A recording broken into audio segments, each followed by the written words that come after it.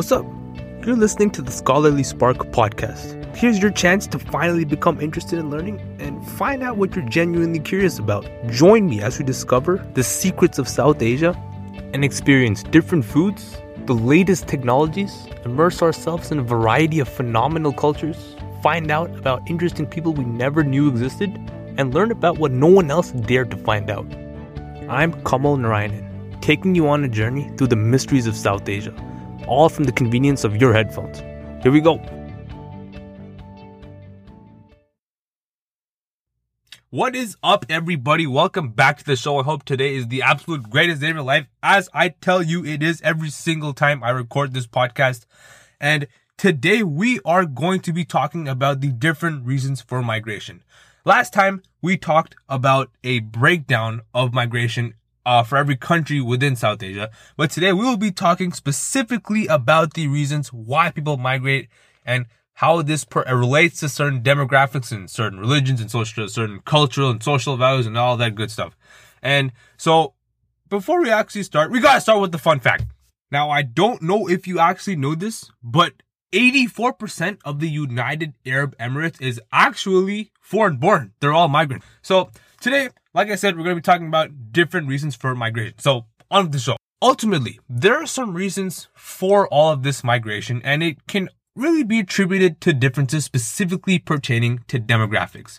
First, let's start off with the socioeconomic status. So basically, you can group workers into unskilled and skilled workers according to this research paper written by Jones et al.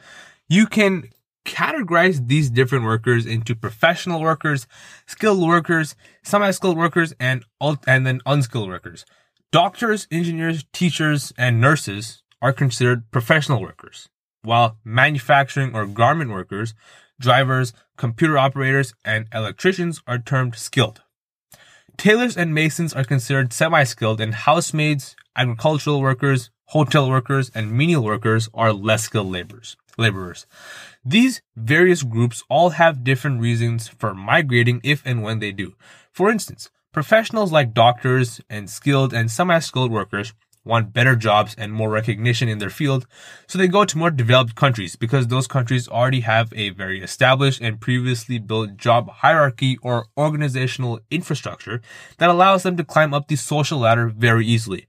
But for unskilled workers who are trying to find their way up the social ladder, it's not that easy, because going to an already developed country where there is an abundance of people who do the exact same thing that they do wouldn't necessarily guarantee them a job or a way up the social ladder. For this reason, they are either stuck in their home countries or they are forced to go to less developed countries and possibly suffer through even harsher conditions than what they were facing in their hometown. Now, another demographic that has been a significant part of migration is women. Solo female migration is on the rise in the region, with countries such as Sri Lanka seeing large numbers of women who migrate to take part in the garment manufacturing industry or housekeeping and sanitation. In fact, like I said last podcast with my rant on women's rights, Sri Lanka is the only nation in the region which sees more solo female migrants than males due to the garment manufacturing trade. Nearly all solo female migrants choose to immigrate because of financial conditions, and because many are unskilled laborers, they are among the most vulnerable for exploitation in their destination countries, which is absolutely horrible and disgusting, and I hope genuinely that they never have to ever go through that. Source countries for South Asian immigrants each produce waves of immigrants with different motivations, behaviors, and needs due to different socio-political and socio-economic conditions in each nation. Countries which primarily send immigrants out or primarily have emigration occur in their countries tend to be poorer and produce more seasonal than permanent migrants. India is seen as a source of greater economic opportunity than neighboring countries like Bangladesh and Nepal, and therefore large numbers of unskilled migrants can be seen moving there from nearby countries.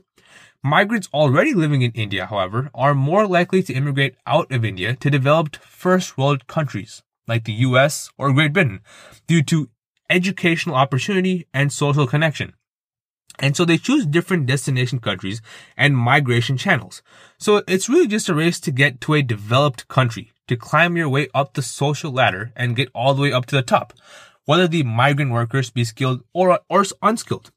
In addition, social issues and barriers are major factors which impact the decision to immigrate. For example, Nepalese immigrants who choose to move to India were particularly likely to report caste-based discrimination as a key factor in the decision to migrate. Specifically, the Dalit caste is the largest group of Nepalese immigrants who move to India who cite discrimination within their home country of Nepal as their primary motivation for immigration. So obviously, there's going to be less of a tendency among immigrants escaping caste discrimination to return to their origin country than there is among migrants who do not report discrimination as a factor for leaving. It's literally like if you're in a negative environment where there are a lot of people with a lot of negative energy, there's no point in really staying there. So why would you bother even staying there or coming back or even thinking about it? You might as well just move to a different country entirely and never ever come back ever again. Because what's the point of being in that same negative environment all over again?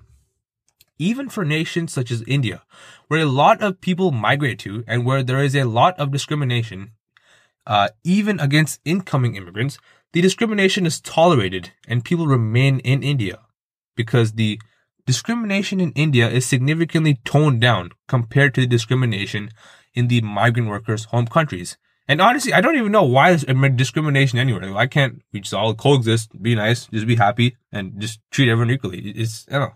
All these different societal vices and issues, they're just like, there's literally no reason for them to exist. You might as well just push them away completely. And of course, this is due in part to changing social attitudes, but it is also due to the ability to escape long-standing, familiarly determined social positions. Differences can also be seen in migration patterns based on the intended length of stay in a host country. While permanent migrants are more likely to be seeking high-paying positions and are typically better educated and are more socially connected, seasonal migrants typically come from rural areas and have a lower level of education. According to UNESCO, there has been an increase in the number of seasonal migrants due to globalization and the resulting decline in standards of living in rural areas. With this influx of seasonal migrants, the disparities between rural and urban areas is also increasing, which is a self-perpetuating cycle that appears to be continuing to grow in most South Asian nations. Basically, permanent settlement of unskilled migrant laborers is generally discouraged in many South Asian countries via unfavorable policies and institutional difficulties for migrants. Of course, South Asia is also home to many inter-regional immigrants. The dominant source for inter-regional immigrants to South Asia is the Middle East. Basically, inter-regional immigration is immigration that happens between countries, between various like continents, basically, or even basically countries. Like for example, North America and South Asia, or U.S. or in India, U.S. and China, India and China, all these different scenarios. And the majority of these migrant workers are actually Middle Eastern people.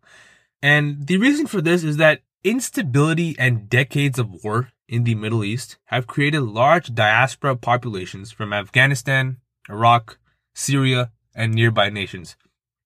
Pakistan in particular houses a significant number of Afghan citizens, many of whom are relegated to living in refugee camps with little hope for gainful employment.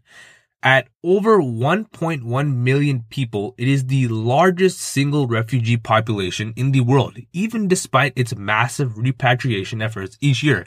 Essentially, before 2000, migration was driven primarily by the promise of work and financial independence.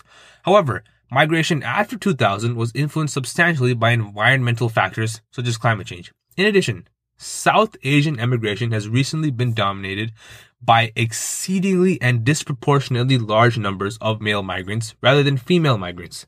The increase in South Asian male immigration can be accounted for by a recent surge in the amount of oil-producing countries in the Middle East and West Asia, which in turn elicits a need for an increased number of migrant workers, as was mentioned before.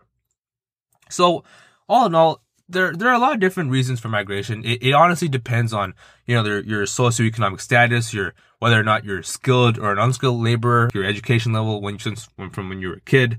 There's a lot of different factors that play into why someone in particular would want to migrate or think of migrating or think migrating is a good idea for them. It's really variable, and migration, it's really unpredictable.